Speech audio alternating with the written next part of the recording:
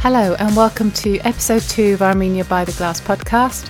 I'm Elaine Kasabian, and this episode will be the first part of the series From the Vineyard. I will be speaking to Garen Tsaharakian, the owner of Stork Wines. Garen will be telling us about his winemaking journey straight from his vineyards. Garen was born in Armenia and studied biology at university. In the early 90s, he travelled to the US after gaining a scholarship to study business administration. In 2004, he was offered a life-changing opportunity to work in London and travelled extensively. It's through his travels he began to learn about wines and over time realised that his next step was to take a road into the world of wines. Armenia was his first choice for starting his journey, and you'll hear why when you listen to this podcast. I hope you enjoy this episode. Can't wait to hear from Garen about his journey in the next few months. So, welcome, Garen. I'm so pleased to talk to you today. I've been looking forward to catching up, as the last time we spoke was back in March this year when you were about to travel from London to Armenia. That's right. Yes, mid-March. Yeah, exactly, it was mid-March.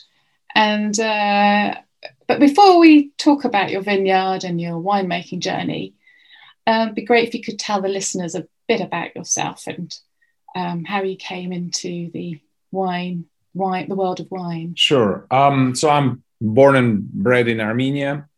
Sort of grew up in Soviet Armenia, went to university when it was still Soviet Armenia. And a few years later, graduated from university with a bachelor's degree in biology, but it was already independent Armenia, Republic of Armenia. And it was going through quite a turbulent period in its history in sort of early 90s. Fortunately for me, there was a chance to continue my education. So I got a scholarship and went to the US for 2 years to study business administration. Came back and then worked for 5 or 6 years in consumer goods sector. I was head of one of the rep offices of a major multinational here in Yerevan. And then in sort of 2002, a really life-changing opportunity came about to move to the UK for work. And I took it, and sort of having spent now 18 years living in the UK, becoming a British citizen eventually, and the most important sort of aspect of my life in the UK was travel, extensive travel, really, whether mostly through business, but also tourism. And I was sort of fortunate enough, privileged enough to have visited almost 80 countries. I once counted, yes. And many of them were wine countries, so Mediterranean Europe, and then Chile, Argentina, South Africa. And I think when I started sort of visiting those countries, I really developed a taste and interest in wine. Right. Because right. So it's through travel. Yes. It's mainly so. It's really tied to the sort of the places I went to, and discovering those countries and seeing how wine is sort of inextricably linked with the culture, with the lifestyle, with the civilization in these countries, how important wine industry is. And eventually sort of became passionate about wine.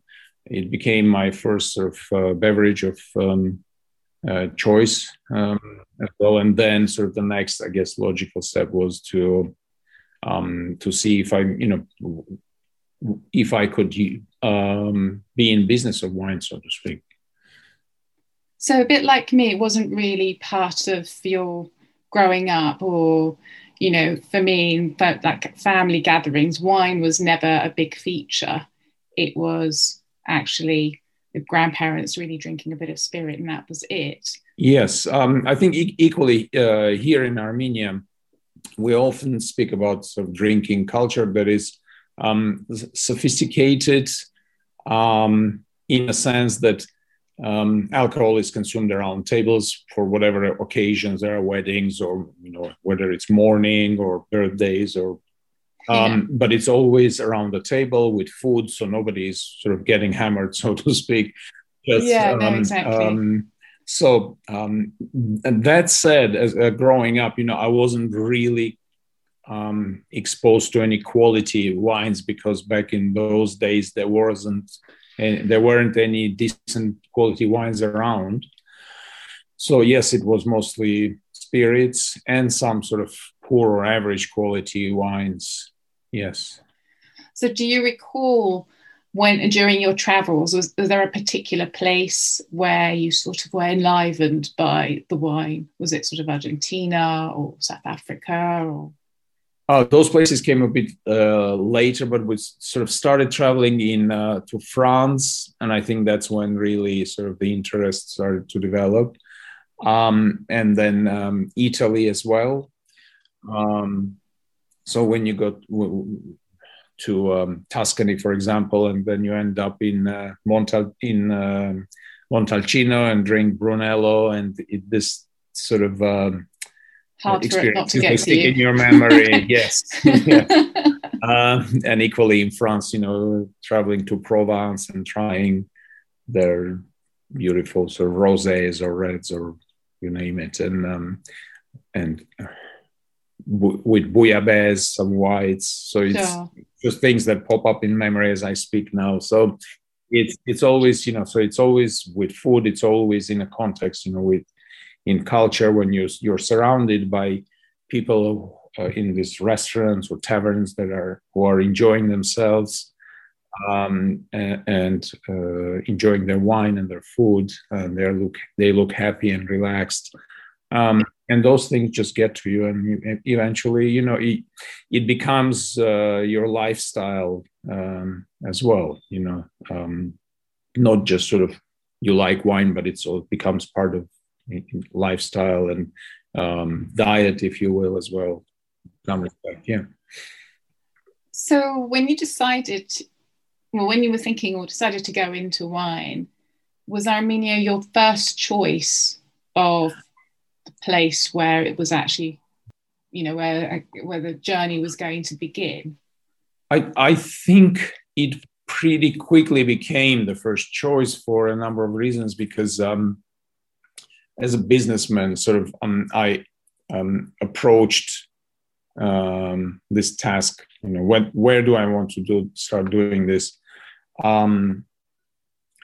And the barriers of entry in Armenia are still in wine industry are relatively low.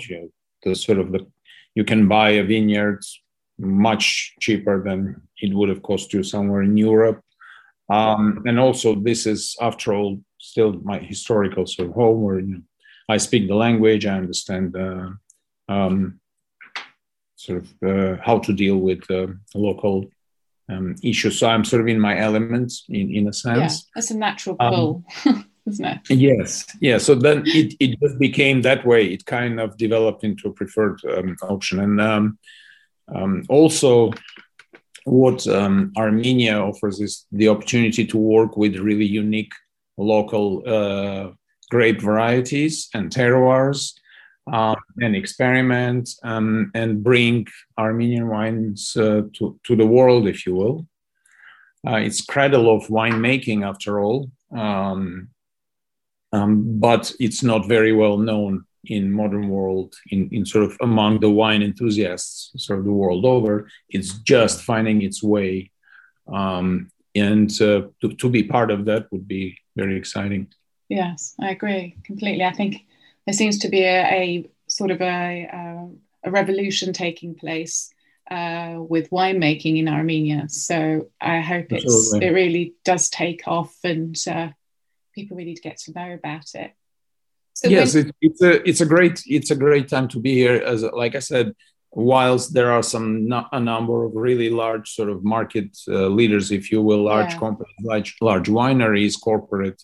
But it's almost like what's emerging is this sort of cottage industry, if you will, of small to medium-sized winemakers who sort of bounce ideas off each other. They often meat, and they try to sort of make their mark, if you will. They try to bring their products to the market. It's an exciting time. I guess not only do you get good wine, it's also fundamental for the local economies there. Yes, absolutely. It's as an export, it has an export potential for sure, but we need to be able to export much more than we are doing now. That it's a separate issue, but yes, it employs a lot of people. It's another sort of source of revenue for wine growers, because before it was mainly sort of for distilleries, for cognac, for brandy, for vodkas, but wine is becoming much more important than it used to, and it's a good trend.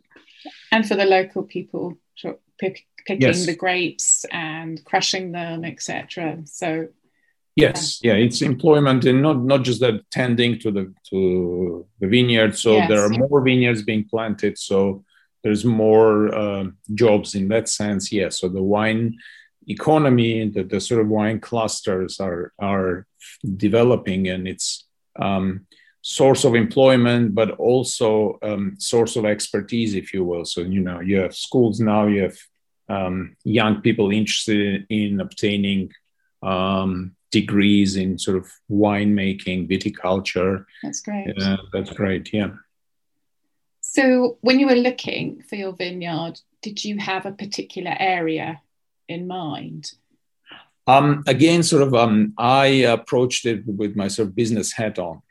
Yes. And I came up with a list of criteria, sort of a checklist, and I started going through it. And the proximity to the capital, Yerevan, where I'm currently based, was one of a deciding factor, if you will. So that ruled out a number of really good wine growing regions like Vayotzor, which is in the south, and Tavush, which is northeast. They are quite distant, sort of over 200 kilometers from the capital, and sort of would create corresponding challenges. So that kind of narrowed it down to three wine growing regions, which are Ararat, Armavir, and Aragats-Otten. They are much closer to the capital, and they're all in the valley of Mount Ararat. Secondly, I was looking at a vineyard of a manageable size, so that I can get my head around it. I can learn, so I don't sort of screw up by taking hectares of vineyards and then just destroying them. And you look at the availability, what's available for sale, and it all sort of narrowed it down to this village called Taperakan, which is in Ararat province, about half an hour drive from Yerevan. It was a small vineyard of less than a hectare, and it's Kangun grapes, which is white grape variety. It's historically a technical grape, what they call it here, because it's been used in the Soviet times in particular for sort of distilling and making spirits for cognacs. But now, increasingly, the local winemakers are using this grape to produce wines. Even in blend, they try to blend it with other local white varieties, even international white varieties. So they've already proven that Kangun can be, if you know what you're doing, can be used to produce decent quality white wines. And so that kind of works well for me, hopefully. Yes. Yeah. And were those vines, were they already there on your vineyard, or did you have to? Yes. Yeah, it was an existing vineyard because, sort of, I ruled out instantly sort of buying land and planting vineyards, because you're looking at 3 to 5 years. Yes. And also there's some wonderful old vines, aren't they? There are. I don't know how but the one productive they are. Yes. It depends on really who looked after the vineyard. You have to assess, on it depends. It's really case by case, and certainly, I plan at some point to be planting my own vineyards as and when and wherever we end up doing that.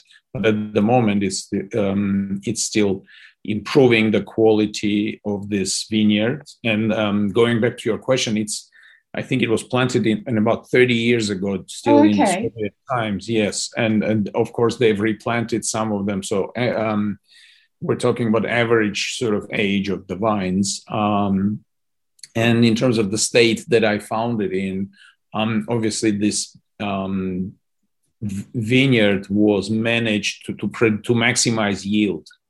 So they used obviously fertilizer. They didn't prune, do things like watering the vineyard right before the harvest, so the weight goes up, and so obviously that's not what we're trying to achieve here. And since taking over, we embarked on this program of improving the quality of the vineyard. So what you call vineyard management, where we try to prune it in a certain way. And reduce the yield, and improve the soil.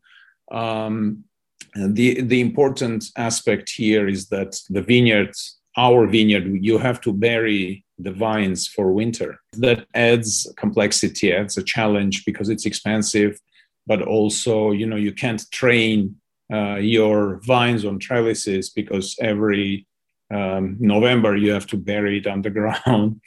And then in sort of February, you uncover it and you have to train and sort of prune and then train the vines all over again.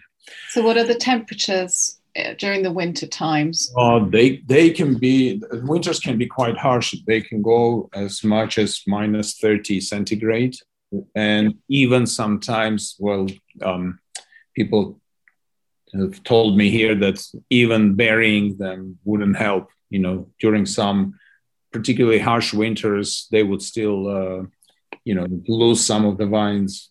Yeah, that was going to be my next question. Actually, does the burying them actually help? Yeah. So every 4 to 5 years, there tend to be a really harsh winter where, sort of things don't help even if you do them sort of properly. It's just. And with the climate change now, I think it's becoming a bit more unpredictable, and sort of drastic changes in temperatures and unstable weather that can all contribute to sort of the already existing challenges, if you will. So quite difficult conditions, really, because you've got these really, harsh winters, and the summers they're very hot there. Yes, yeah, particularly in that region where our vineyard is, you can get to sort of lower to mid 40s even, depending on in centigrade, so plus 40 and upwards. So it's the amplitude is quite wide. Yeah. So where are you at in your winemaking journey? So basically, what happened last year? It was challenging for everyone, I suppose. So when we took over, it was like first full year when, I'm in charge of the vineyard, and it had to be uncovered, and then the cycle starts. But then because of the COVID situation, we had a shortage of labor. It's already a shortage of labor even without COVID because it's agricultural area, and you have horticulture. You have sort of greenhouses in that area, and it's all labor intensive. So literally just workforce is really difficult to come by, especially for newcomers. When you start looking, you haven't made the connections yet, and it's a steep learning curve. So we ended up spending a lot of time in the vineyards doing it ourselves. So, and DIY usually, it's not a very good idea. So we weren't doing a particularly good job, but we've learned a lot, and people would help us. Our neighbors would help us occasionally, which was very kind. My friends would come and help me with, tying the vines and pruning and other things, and harvesting, obviously. But this year we've taken a different approach. Luckily, we've found we decided to outsource. Well, if we use the term, so it's our neighbors who are tending to the vineyard, but we're sort of focusing on quality control. We found a consultant who would help us improve the quality of the vineyard overall. So I think it's a better use of our time, and the result hopefully will follow. And when do you think you'll bottle? So last year's vintage, it was, again, like I said, very, very challenging. You know, the war has broken out when right in the middle of the harvest season, and I was away for a few weeks. So I my friends really helped me with harvesting and taking it to our friends. We collaborated with a company called Wineworks, and we produced our 2020 vintage with them, and we're about to bottle it, hopefully next week. Fingers crossed. So everything is in place now. The wine is in good shape. We tried it a few times, liked it, yes, but it was also getting all the other things, all our ducks in a row, if you will. Now we're finally almost there. And in parallel, we are putting together our own winery in a village near Ashtarak, which is Aragatsotn province, where I'll be based. Actually, I'll be living on site. It's my house and it's winery all sort of rolled into one. And we're in the middle of sort of procuring all the equipment. Some of it is already on site. We're really fortunate to start cooperating with some of the sort of aid agencies and technical assistance agencies, international ones who provided us with some equipment. The rest we're procuring on our own. And if all goes well, we'll have everything in place at our winery sometime in September, and we'll be ready to press 2021 vintage in-house. And that's where we are at the moment. I mean, it's incredible what you've really achieved in quite a short space of time, and at a time when there's so much going on. I mean, it's not just COVID, there was also the war.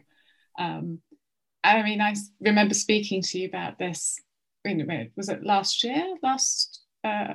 Just before yes. Lockdown, so that's March last year. I mean, it's incredible what you've done in that space of time. Yeah, it's now looking back, it all seems very implausible, but yeah, despite all these challenges, I mean, I guess we would have achieved much more, but we've done quite well under circumstances, and in business, you just have to look forward all the time. Because more challenges are on their way, and so you just have to be prepared. Yes. And do you think the infrastructures are improving in Armenia for these small producers to, really get their wines out there? Because in the UK, you can buy some Armenian wines and they're online and they're from the major producers.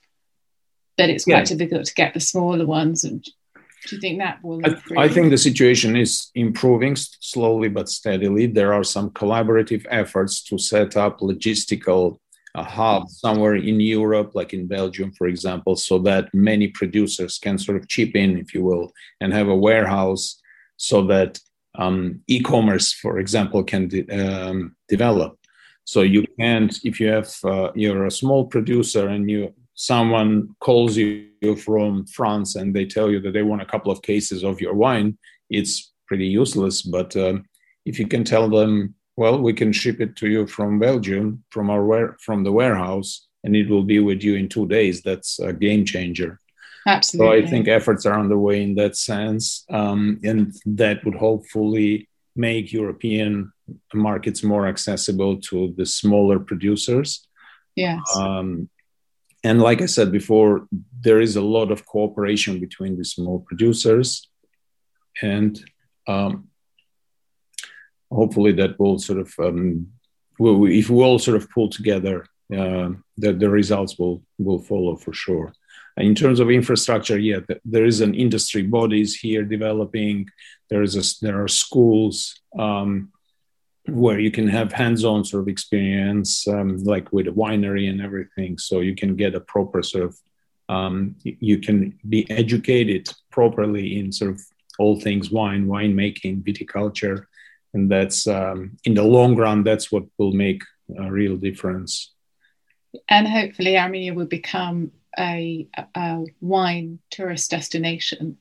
It is becoming, it's shaping up. It is shaping up. In fact, I had a project even last year of the sort of hospitality related in the village of Areni, which is in Vajos Zor. Yes. But it had to be put on hold because of the COVID and sort of the collapse of tourism. But sort of watch this space. We'll see how things develop. It's livening up now, but with this pandemic, you never know what's around the corner. There is this uncertainty still hanging there. But for sure, wine tourism has a great potential here because there is a lot to see here historically as well.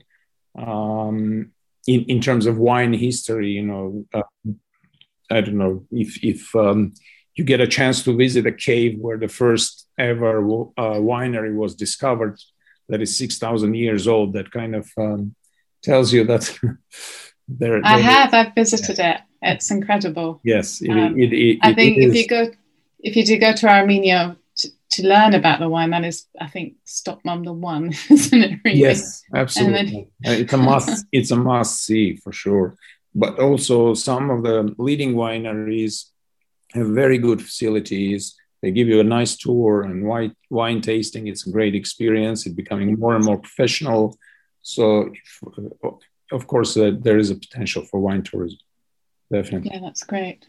Fingers crossed it works out. Well, Gajan, thank you so much for speaking to me today. It's such a pleasure. My pleasure too, as well. And I hope you come back and tell us more what's going on and give us an update. Yes, let's keep in touch, and hopefully in a couple of months' time we'll have some progress on all fronts, and I'll be happy to share with you. Great, I can't wait. Thank you. Thank you, Elaine. Thank you very much. Thank you for listening.